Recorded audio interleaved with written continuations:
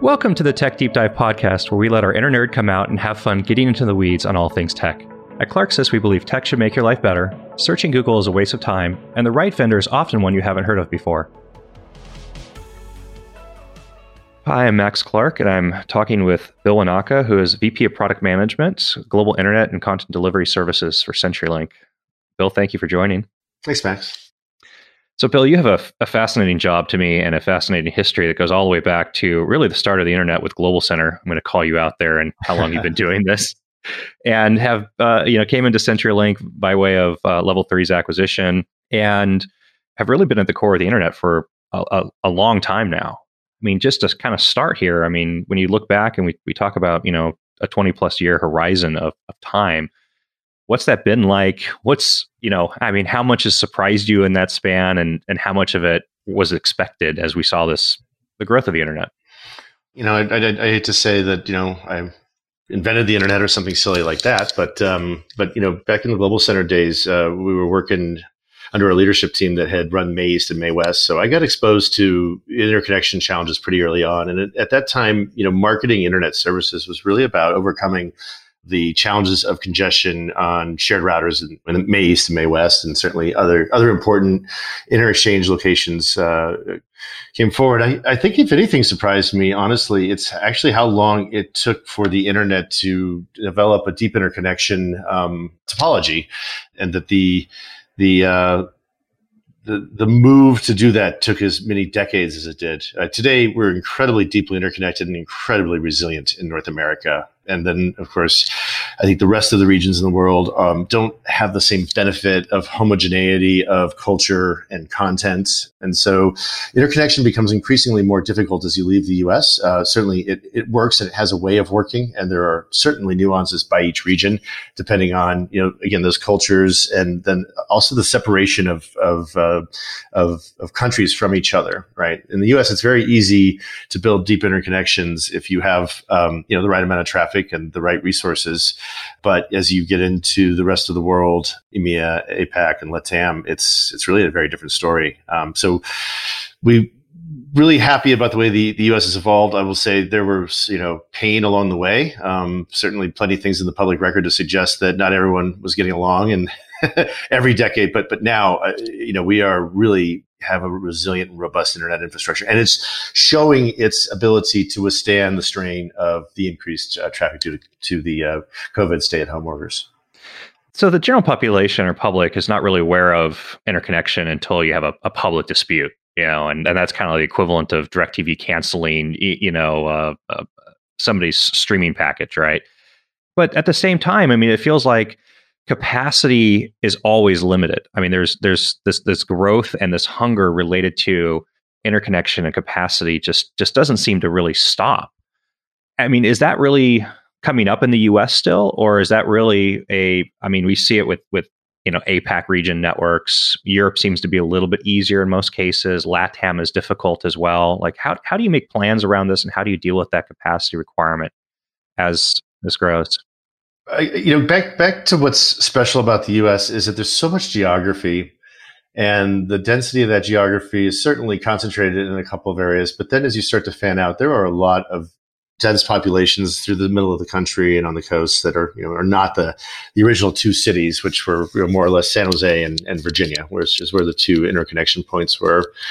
And so because the U.S. has such a distributed population, and because the peers of ours here, the trading partners that we work with in the U.S., the largest mobile, cable, and wireline broadband suppliers, have a footprint that is broadly geographic. Interconnection happens in as few as 9 locations, and for some of our larger trading partners, it happens in as many as 25 locations.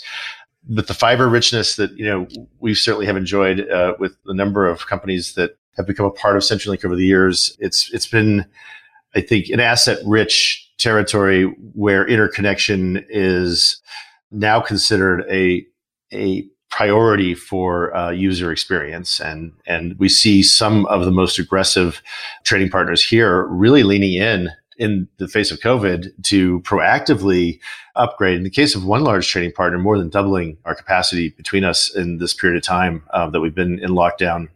And so The situation is very different in EMEA in particular. There's been a lot of concern about congestion being caused by various events that are happening. Certainly, game popularity is increasing. I think all of our kids are probably playing Fortnite or Call of Duty at this point, and that has created a lot of strain in Europe in particular, where we've seen inquiries, both formal and informal, from regulatory groups there, and have had to take steps and measures to not just accelerate the capacity deployments in those specific countries, but also we've been actually very busy writing software to control peak traffic and to help control peak traffic during business hours, which obviously congestion would have an impact on commerce and the economy there, as well as peak hours and peak viewing hours on the internet, which are 5 p.m. to 11 p.m. I mean, do you think that the issues there are related to the interconnection capacity being strained, or the regional access networks having, the equivalent of like a head unit, a capacity and strain, or the actual, last mile into the subscriber location? I mean, what is actually driving that concern, or, and that capacity crunch? You made a really, really thoughtful statement earlier, which is there's a finite amount of capacity. I'll paraphrase it a bit, but there's a finite amount of capacity in any country, in any location. Interconnections in Europe tend to be concentrated within specific countries. And so as you start to look at what a big internet event, the sort of impact that a big internet event can have in a single country. I mean, take a Germany, a France, Spain, or Great Britain. You could probably pretty quickly tally up just exactly how much capacity exists in the interconnection and down to the last mile. And over the last couple of years, we've had to really think hard about that, because for some of the large events that we're now starting to see on the internet, whether they're game downloads or whether it's streaming video, the infrastructure has reached those points where you actually start to see it congest. It's a little hard to pinpoint. It's a little bit more about your weakest link is somewhere in that mix on any given day. But, on the whole, there's really a finite amount of headroom that is there to be absorbed. And there's lots of good ways to continue to grow and expand your scale in Europe. What you don't have the benefit of is the same type of ability for a Great Britain to handle a Germany in the event of hitting large constraints in those countries. While the carriers there do interconnect outside of their home countries, the capacity that they carry is very much oriented around actually us getting content into their edge and localizing it into their networks, and therefore the backbone has become, thinner than the edge. At this point, our edge growth is far exceeding our backbone capacity. So a catastrophic failure or any other pinch point that could occur could make for a bad day in one of these countries. And certainly it doesn't even take a failure at this point. The popularity of games and streaming video are, I think, pressing up against what's possible in those countries. That's why software has had to be introduced into the solution and into the mix to control session rate limits. So if I have a great broadband connection, you have a great broadband connection, we live in the same country, in the same city, we're not going to get the same service, obviously. So finding ways to democratize and flatten that, not only across users on the endpoint who are demanding the content, but also across the suppliers of the content, has become really important in this event. So, I mean, I hate to use the term because it's been on a huge marketing hype cycle for a while, but I mean, isn't this really the play for Edge, and why Edge is becoming such a big thing in conversation about getting content and services closer to the subscriber and beyond the interconnection locations? Like, how does this affect Edge strategy, for CenturyLink and when you're looking at product planning and service delivery? That's a great question. In the content delivery world, we're primarily using HTTP protocol to deliver content to consumers on a mobile device, on a connected television set, on a laptop. I think increasingly, though, we're seeing really strong competition from the over-the-top videos folks, the esports folks, and the gaming companies, and so what they've needed from us, and I think what they need from us going forward, and the big trend that we see, is that they will demand to have more flexibility in that edge. So I can tell you right now, we're already working on releasing a product in the fourth quarter that will give a complement to our content delivery network in the form of a bare metal as a service.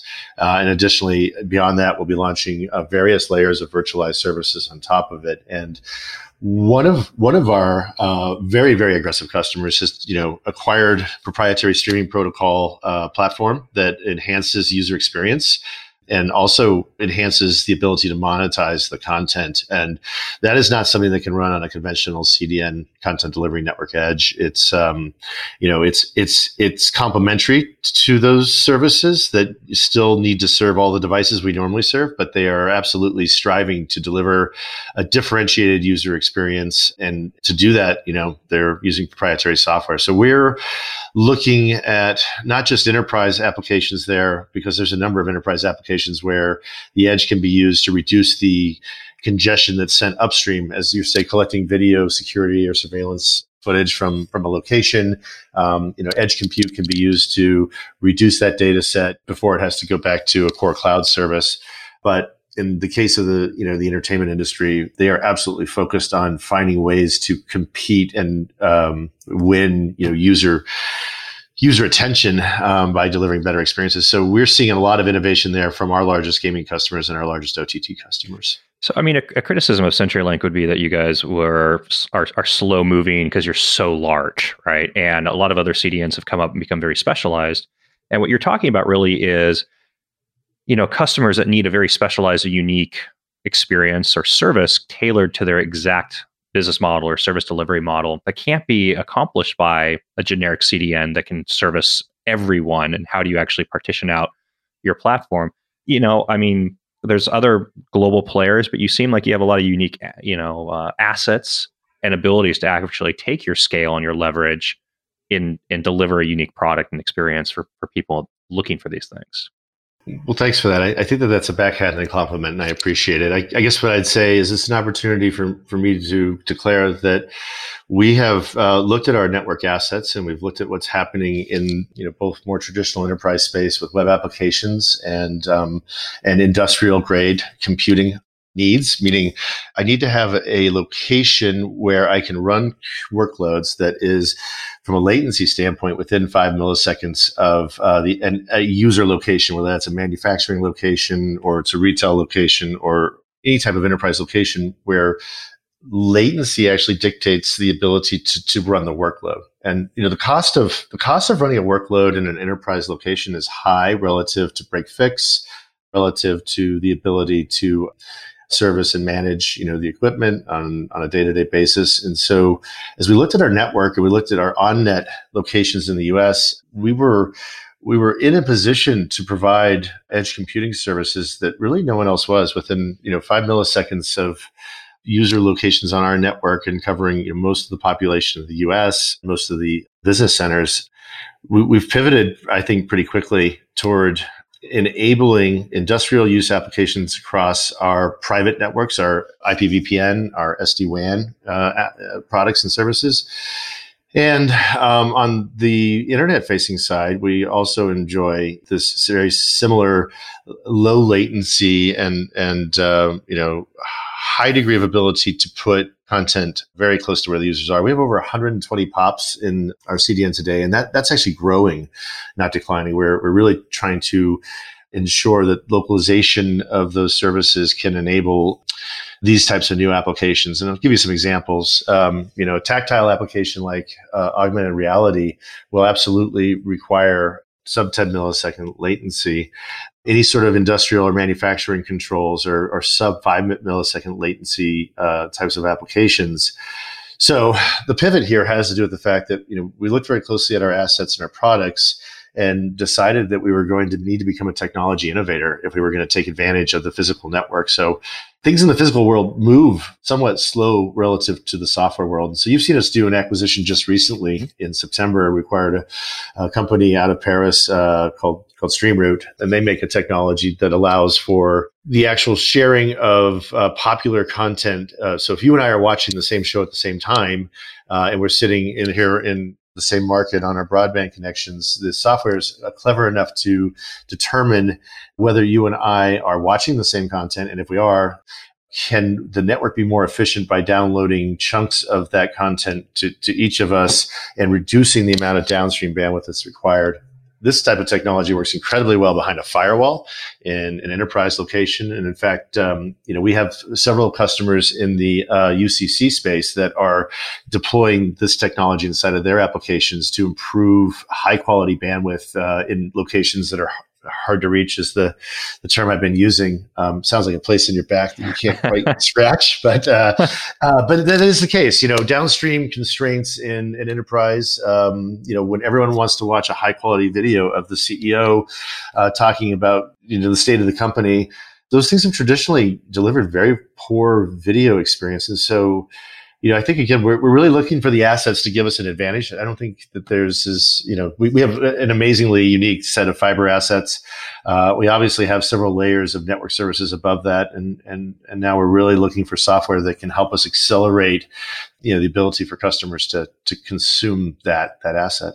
And I think you defined edge here very interestingly, which is, within 5 milliseconds. A lot of the original edge hype related to installing equipment at the base of a cell phone tower and, building out all these little mini data centers and shipping containers or something. And that has not proven to be an effective deployment of edge. But when you look at 5 milliseconds from a network asset, that's a pretty big distance, and I mean, in terms of mileage, I mean, that's a relatively large metro area that you can cover in 5 milliseconds. That's right. Yeah, it's a large metro area. There's a number of players in the space that are focusing on the radio access networks and supplying bare metal as a service and other virtualized services to enable virtualized network functions. And we think that that's a really, really good trend.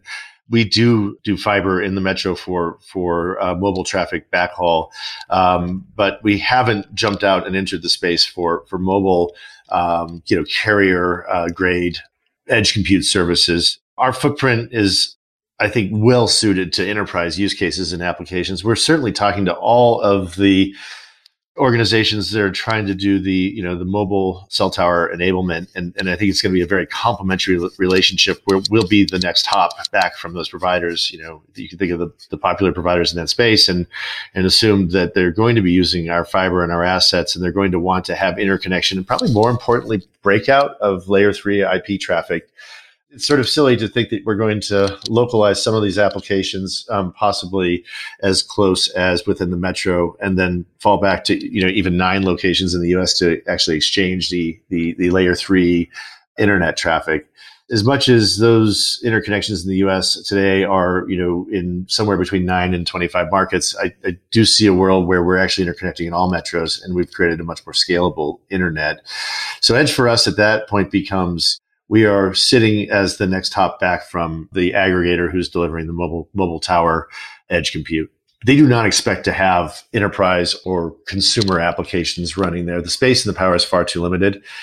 And Max, I guess the other thing that I think is going on is anytime you have a new space like this, there's a lot of hype. What was important for us was to take the time and really look at the assets and determine if we had a sustainable competitive advantage here. And I think the way that we're capitalized and our profitability and our ability to invest in the future, those are the things that are going to differentiate us from the startups that have tried to enter the space, or those companies whose physical footprint and assets don't match the type of deep localization we're talking about. Well, I mean, you've got decades of head start and billions invested in this. And you are the largest network on the planet by every survey that comes out. I mean, it's, so you should be able to leverage that weight and get something out of it. So COVID has driven a massive shift in workforce. We've seen, what was a slow uptake in remote or distributed working environments go all remote overnight. And also at the same time, a fantastic increase in residential demand in, other services, telemedicine, schooling, video gaming, et cetera. So I understand if you can't answer this specifically for CenturyLink, but for a industry, I mean, what kind of numbers are we really talking about here in terms of growth and capacity demand in the last month as it relates to what has now become this event? We've seen a 50% increase in billable traffic daily since about around the time of stay-at-home orders. It's kind of a perfect storm as well. You have several new products that were being launched, certainly innovations in the online gaming space. I think the demand from UCC and video conferencing is obvious to all of us, and that has hit all verticals. We've also seen a number of new OTT products hit the market in this period of time. We happen to be in a pretty good position ourselves because we were anticipating the launch of the new OTT products and we were anticipating the launch of the gaming products. So we had been in a pretty heavy investment cycle leading up to this.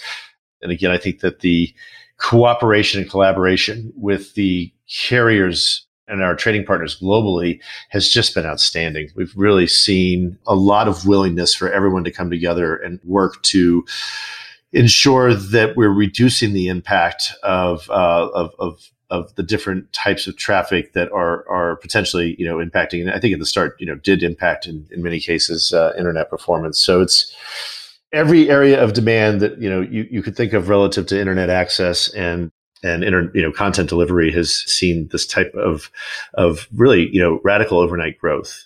But again, where there have been hotspots, there's just been a really strong willingness of the ISPs, and in the case of game downloads, the game publishers and game distributors and CDNs to work together. More transparency than we would probably have, if we didn't have a global pandemic occurring. And certainly, there's been encouragement to lean in on aligning practices so that we don't have one or two bad actors that are out there spoiling it for everyone else. And I'm talking, daily phone calls with, multiple customers and multiple ISPs that, could go on for a week or two at the start. But in general, whether we were determining where and how to deploy capacity and improve the situation, how to shift traffic around to improve the situation, or in many cases for us, writing software to help some of these customers that didn't have controls in their platforms to control that peak, that actual spike when everybody wants to get the same video or everybody wants to get the same game.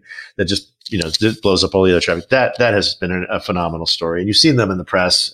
Certainly a number of the major OTT providers came out and mentioned that they were taking those steps. Obviously, we're the company behind a lot of those customers. And then you've seen it in the gaming space as well.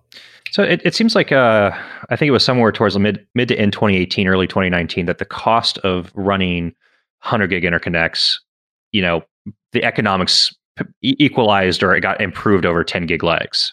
And I mean, this is a factor of how much does it cost for the router and the blade and the optic, plus how much power does the optic suck in order to, deliver these circuits. And since then, there's been this explosion of 100 gig interconnection, and it seems to be accelerating rapidly. I mean, this goes back to an earlier comment you said about, capacity and constraints. And as we look forward now, there's always, some manufacturer political battles related to what the next spec is going to be. Is it 200 gig Ethernet? Is it 400 gig Ethernet? Is it faster than 400 gig Ethernet? How do you plan for that? And where are you in the planning cycle of, okay, now we've got, X by 100 gig legs deployed at as our interconnection, but we already need more. And how long does it take to get ahead of that curve? And where are you guys in that cycle? I mean, I think 100 gig ports are in their sweet spot at this point in terms of economics. And we will always insist on 100 gig ports unless there just happens to be no other option for our interconnection partners. From a customer standpoint, I think 10 gig is going to have a long shelf life. And certainly, our backbone is made up of a lot of 10 gig customer ports. And now actually, thousands of 100 gig ports from the customer side. But on the interconnection side, we really drive towards all 100 gig interconnection. There's another project that we're working on internally to bring the largest carriers and cloud providers together in the US to interconnect at terabit speeds. And some of the thinking there is that by building a switching fabric that everybody can access in these metros, that we can actually accelerate the rate of turning up, the interconnection services. So the largest cloud providers and the largest interconnection partners and trading partners have come together. We've kind of led that charge, and we're building out optical platforms now that will be standing in place with, minimum upgrade capacities of a terabit at a time.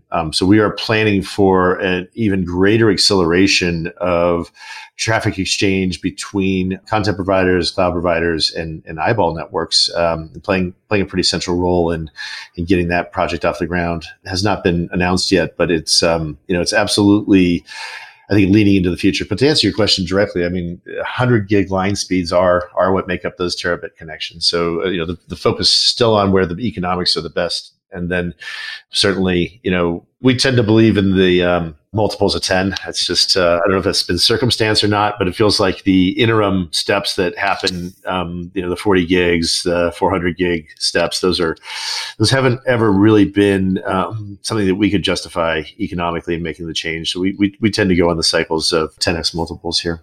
Well, I mean, you said 120 POPs for, I think, just a CDN. And when you look at that times the number of routers and devices you have across those POPs, like all of a sudden you've got quite a large fleet of equipment that you have to maintain and then upgrade in those cycles.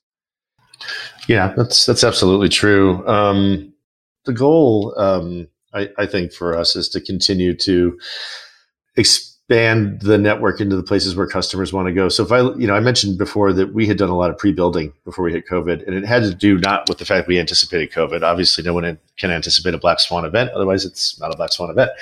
But the fact of the matter is that because of our investment position and our ability to spend capital in advance of customer demand, we went to the places where customers said they needed us to go. And I think that's something you can always come back to CenturyLink and say, if I've got a critical initiative to digitally transform my company, who are the players in the market that I can go to, show them what I'm going to do, and convince them that it's in our mutual interest to build. Those are the projects that we love, and I think that's why we get the crack at some of the biggest projects in the world. Is because we have that appetite to build where our customers need us, and whether that's a single enterprise location and us bringing fiber into that location to ensure it's continuously upgradable from 10 gig to 100 gig to a terabit. Those are bets that we take with you all day long, and those are the bets that our company's success is predicated on. Hi, I'm Max Clark, and you're listening to the Tech Deep Dive podcast. At Clarksys, we believe tech should make your life better. Searching Google is a waste of time, and the right vendor is often one you haven't heard of before. With thousands of negotiated contracts, Clarksys has helped hundreds of businesses source and implement the right tech at the right price. If you're looking for a new vendor and want to have peace of mind knowing you've made the right decision, visit us at clarksys.com to schedule an intro call. I mean, CenturyLink has been building like crazy in like APAC, and there's a couple interesting things going on in the APAC region, but I mean, one of them is it just doesn't seem like there can ever be enough capacity. I mean, you've got almost unlimited demand, and at the same time, as soon as you upgrade capacity, it's almost entirely saturated. I mean, how much of that is just this frustration cycle, and how do you make plans for that and keep up with it and balance the financial cost of those investments and upgrades as well as with your trading partners? I mean, you've got two people here that have to make decisions and come to an agreement to collectively invest a lot of money to increase capacity.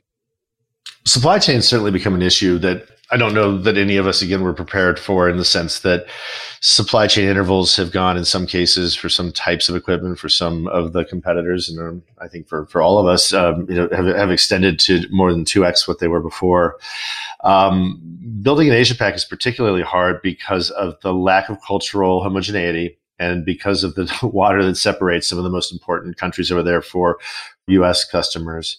The other thing about building, this is funny because it's such a chicken and an egg. It's a question of, if you have the traffic that needs to be delivered, there'll be a trading partner who is there to receive that traffic. And those negotiations tend to go more quickly and are usually financially neutral for both parties. When you don't have the traffic, everything is, starting from scratch and trying to build from the ground up. And so the economics of the business really demand that you have to have the traffic in order to actually build the scale that's required to handle, industrial grade or consumer applications. And so we did do a big lift in Asia Pac. We announced that at the end of last year, and it was driven on the back of our conviction that the customers we were working with were going to have products that were extremely popular in those countries. So we looked at their roadmap and their build plans, and we actually, frankly, started building prior to some of those even emerging. But again, looking at the way that these U.S. customers wanted to enter that region, we were able to determine what countries would be most likely to be prioritized for them, start that building process. And just as you said, pretty much as soon as we opened up the ports and started opening up the traffic, both to our internet backbone and to our content delivery network, the traffic just flowed. And again, once the traffic's flowing, it's a whole different game. You can actually go much, much faster if you have the balance of traffic. That's when people have to take you seriously. So it's been a really rich and rewarding experience, but the supply chain, fears are real. We're not particularly dependent on any one country or any one vendor. We're extremely diverse in our use of multiple vendors for lots of different reasons. And so that's allowed us to be, I think, pretty nimble in the face of what for others might be supply chain issues. That, and also having the deep bench strength and, the ability to invest capital. And what we've seen is as traffic has started to go into countries that, weren't in our original build plan, we've had a lot of our carrier partners in these countries come forward and ask us to expand more quickly into their countries to reduce, the burden of subsea backhaul and capacity challenges that they face. And so we're taking those investment opportunities incredibly seriously and putting capital in flight to, I think, improve user experience in those countries and ensure that those networks are operating more healthily as well. I think it's in our interest to help any other carrier who's come to us and said, I'm seeing so much traffic from you in this country. We're interconnected there, but I've got to backhaul it across the ocean and deliver it into, my eyeballs over here. So that's created a lot of really interesting and compelling opportunities for us to accelerate that growth now that the traffic's there. And again, there's lift. There's no question there's daily consumption lift from COVID as well. We've been very fortunate to have the right customers and pick to bet on the right customers and grow with the right customers. We are also seeing a general lift in traffic that is absolutely based on the increase in consumption. That's created new opportunities for us to lean in even heavier in Asia Pac. How difficult? So the Chinese market is a massive market for companies, and in a couple of different ways. Companies that need to get access to the Chinese market or get access to Chinese eyeballs and vice versa. But at the same time, you're dealing with a I don't want to call it a regulatory. It's more like a geopolitical. Becomes a driving factor in these things. And based on rhetoric in the press or on social media now, that has pretty wide-ranging, impact in your business and your planning.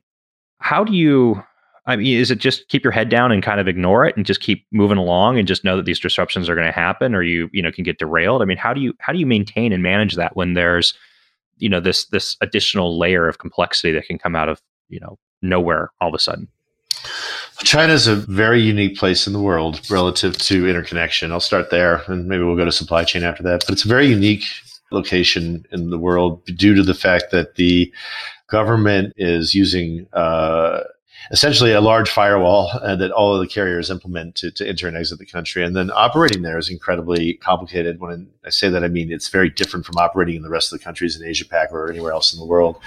So we tend to use interconnection outside of the country to ensure that we're delivering sufficient access from our network into China and then from China back to our network. And then we use partners in the country to do last mile internet connectivity and broadband. And that has worked extremely well for us.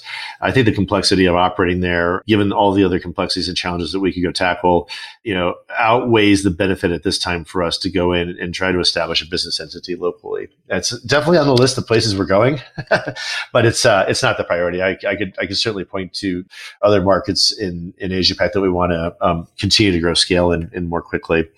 I think being tied to China from a supply chain standpoint has some significant drawbacks at the moment and has for a long time. That stuff's been well covered in the press, and I think everyone knows what we'd be talking about there. But it's the last place I'd want to be is dependent on China for my supply chain. And again, that's why the diversity of vendors that we've employed in our networks allows us to have pretty good resiliency in an event like this, where I think it's pretty clear that if you were dependent on tech from China at this point, you would have seen some slowdowns and extension of intervals in supply chain. It's an incredibly important place to be. We work with partners there. We'll continue to work with partners there. We're about to bring a CDN partner on in China. Most of our competitors in the CDN space are generally reselling services that can be acquired at some level of effort, and we want to ease that for our customer base. So China is on our roadmap from a CDN perspective as using a partner in country to deliver. And I'd also say that, the StreamRoot technology that we acquired has incredible applications in a location like China, where our ability to use that software technology It's going to be a real advantage for anyone who decides to take advantage of that. The technology itself and this type of peer assisted delivery has caught a lot of attention and actually gained quite a bit of traction inside of China as well. So it's generally regarded as a good network traffic control tactic to deploy. So we're excited about the opportunity for our technology there. So CenturyLink, you go on all the way to the bottom, right? You have fiber in the ground or on poles or in the water. And then a network's built on top of that, and then services are built on top of that network. And we've talked, hit briefly on internet or MPLS or SD-WAN or content delivery and these sorts of things. But there's a lot of additional stuff that you guys do that people don't really talk about or know about. I mean, you see a massive swath of internet traffic on a daily basis. You have very popular recursive name servers that are, I don't even know the scale of how many queries they're doing per day. And then on top of that, you layer a threat intelligence product and denial of service mitigations, product, and you've got ancillary security services. These all kind of work in harmony, but have competing interests. The need and interest of content delivery and rapid interconnection and capacity is different from, okay, we've just now enabled additional ports and put more people on that can DDoS somebody. I mean, how do you balance that? What does that look like, and how competing are these objectives for the business with each other as you scale and continue to grow this? One of the things I've always liked about working at CenturyLink, and I've got a 22-year run through acquired company at Level 3, is that our CEO is very focused on making sure that decisions can be pushed to the right level of employee. And I'll just say this, all of those products that you just covered, my peers and I all sit underneath one executive product leader, and we meet weekly, we meet daily. Our projects intersect and intertwine. For example, I've just launched a product called CDN Edge Compute, which allows us to deliver web application firewalls and bot management, bot detection. That's actually stuff that sits in in my peer on the security side, Chris Smith. That sits in his realm as well. So we launched this product together with the DDoS. It's actually a bundle of services that allows us to provide application layer protection as well as volumetric DDoS mitigation. And I think one of the things that helps that happen is that we have an incredibly tight management team that's worked together for almost 20 plus years and has, in many cases, all of us have worked on every product at some point in time. So there's a strong, I think, awareness and frankly, desire to help each other be successful. And I don't know that you see that in every large company. I feel sometimes like Jeff Story, our CEO, his desire to push that decision-making down to levels where real change can be made is what's enabling us to go faster now as the new CenturyLink. And again, I'd say, with all the products we could talk about, there's probably hundreds of products in that portfolio. That is run by a team of about 8 product managers that report to one person. So our interests are incredibly aligned. And as these products start to come together, you think about SD-WAN and its reliance on the security side of the business. You think about CDN and its reliance on the security side of the business. You think about our voice services and their suitability to our SD-WAN products. These products are coming closer together. And I think our goal is to really drive towards a single platform for consumption, especially as we've looked at virtualization as being absolutely critical to getting new products and services out quickly into the network. The whole edge compute story takes on such an important central function for all of the product managers to rally around. So, as we're looking to transform customer experience, I think our goal is to make the products and services we sell easier to consume for customers and remove the friction that sometimes exists when you have multiple products that were not contemplated in the same organization. So our go forward is very much about using a common core platform for CPE, a common core platform for edge compute, and then landing virtualized services on top of that can be connected with software. And that's where we're spending our time. So as you look at, say a common edge platform for edge compute and the ability to actually launch containers and services for customers on the edge, I mean, that puts you into, the cloud space. I mean, public clouds are very large customers for you. Does that create a conflict at some point? I mean, is there, is that even perceived as, competitive? I mean, given their size and your size in the market as it relates to compute and capacity? We're obviously a critical supplier to all of the major cloud providers. And we also play a role in managed services where we support, cloud migrations. So we've actually also become a very critical partner to those major cloud suppliers. We're certified for multiple platforms to handle migration as well as application development. The relationship that we have with them is so multifaceted. You take any of the large hyperscalers and you look and you see that we're involved in their consumer delivery of their consumer services. We're involved in the core infrastructure for their computing as a service platforms. We are involved in helping them deploy their edge capabilities into our footprint. So we've talked about our edge compute services going from bare metal as a service up to multiple layers of virtualized services. But we're also pursuing the ability to allow customers to take and put those core cloud companies' edge offerings into our data centers. So a big part of our edge strategy is a lift on colo that would enable us to support the proprietary edge cloud services of the largest hyperscalers, and then having the certifications to do that transformation, I think makes us an even more valuable partner to them. Our fortunes are very tied to the success of cloud as a business, and I think it's become imperative that we get off the sideline. It's one of the really nice things having come from Level 3 into CenturyLink is that I'm part of a cloud team. The cloud product manager is sitting right next to me in those same meetings, and so we all look to him for. It's sort of funny. You've got the fiber and the colocation guy, and he's at the first layer of our stack here, and then you've got the next product management function, which is coming from our edge cloud product team and core cloud product team, and the rest of us at the application layer are all dependent on that guy and on myself, on the internet guy. So it's I think we've really reoriented the company to become not just a cloud networking company, but a company that can use its assets to enable customers really at any layer that they need to be.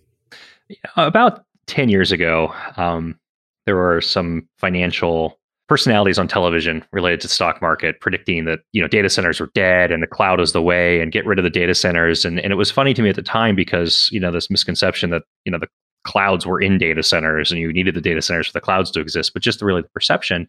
And it feels like at the same time, fiber and the network, like nobody's cared for a long time. And now all of a sudden it feels like people appreciate and care about the network experience and are seeing the impact of having strong networks and strong interconnection and strong, and capacity. And it's gone from this invisible thing to a very visible forefront conversation of, okay, great, we have our application that's sitting somewhere. How do we connect to it? What happens when tens of thousands of people have to work from home and access whatever platform it is? And what does that look like? And how do we manage those things? And I think IT departments are scrambling really fast, trying to now rethink a lot of application connectivity and delivery. So forget just public internet, but even also internal internet. And I feel like, you guys have some interesting stories. If you guys, went out and shouted from the rooftops a little bit more, you could really take advantage and benefit a lot from this. Yeah, we might be one of the best kept secrets. Certainly there's been a lot of focus and attention on 5G as being where edge and edge cloud is happening. But 5G is incredibly dependent on power and space, and colo is incredibly dependent on fiber and interconnection. You get off the radio network pretty quick. And certainly with this work at home situation, it feels like broadband has taken on a whole new importance. I mean, just kind of what you said about data center versus cloud. Home broadband is where I imagine much of this traffic is concentrated right now. Yeah, putting connectivity services. It's funny, we launched a service, and I'm sure you're familiar with it, Cloud Connect, several years ago. And it was generally, a data center to cloud operator product where customers were using that to migrate applications to the cloud, or they were using that for load balancing of their other applications between a cloud and a physical data center. And these connections were really very physical in the past, but we've evolved that stack to become completely virtualized. And I thought one of the most interesting use cases, while it's still data center to data center, is that service now enables us to turn up dedicated connectivity between two instances of AWS cloud services. And so rather than using the routing that AWS provides by default, which is, let's call it the default routing, we've put a premium service into the market that allows a customer to virtually instantiate a connection across our network between two AWS availability zones. We're going to be extending that capability to support multi-cloud. And I think what it comes down to is you're you're right in the sense that customers aren't going to want to have to deal with the physical much longer. Physical still matters. And where physical can be used to provide a differentiated service or a service that stands out because it meets some specific set of requirements, that has to be software activated now. Those are table stakes. I mean, I do think that we're moving away from the days when enterprises wanted to employ a data center manager and that there was a buyer of bandwidth who dealt with the long lead times that were required to get physical circuits in place. The country's really well fibered now, and the game is moving to software defined capabilities. And that is absolutely where the focus is in terms of our core networking capabilities. SDN, software defined networking, is really where the investments are going. And the goal is to enable enterprises to be much more nimble in their ability to acquire a quality of service that's appropriate for the task and acquire that instantaneously. And that's the challenge that we're rising to. So when we look at global internet, interconnection, relationships management, et cetera, I mean, how much of this is science and how much of this is soft skills and relationships?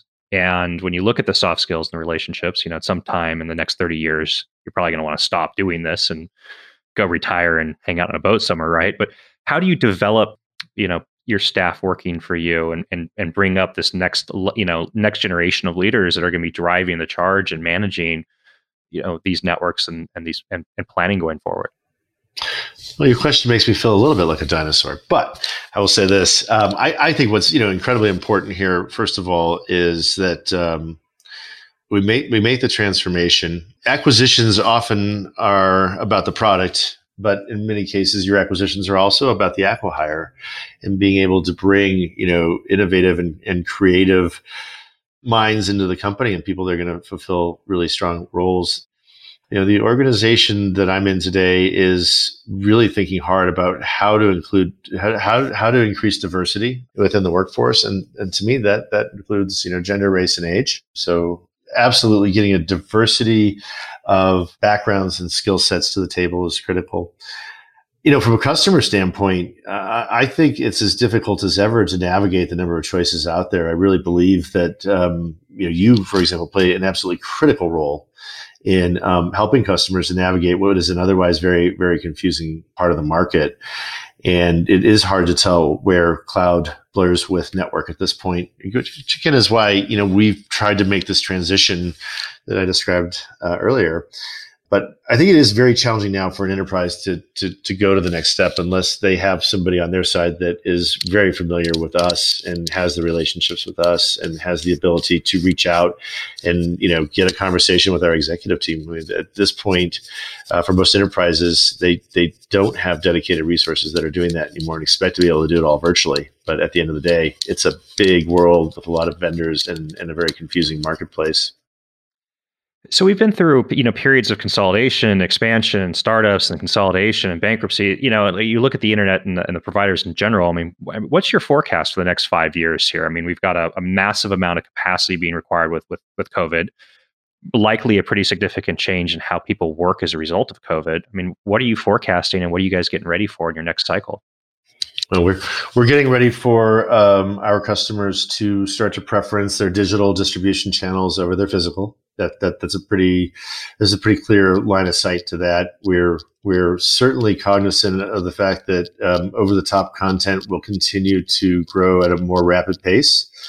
The online gaming space is absolutely heating up, as we've said before. And I think that will continue to morph into more new experiences that are delivered to consumers, which will require more flexibility on the edge. Security for work at home employees of enterprises is absolutely going to be critical. We do expect to see a major shift in the way that companies view their real estate investments, and that this will have a sustained transformation in the way that we work.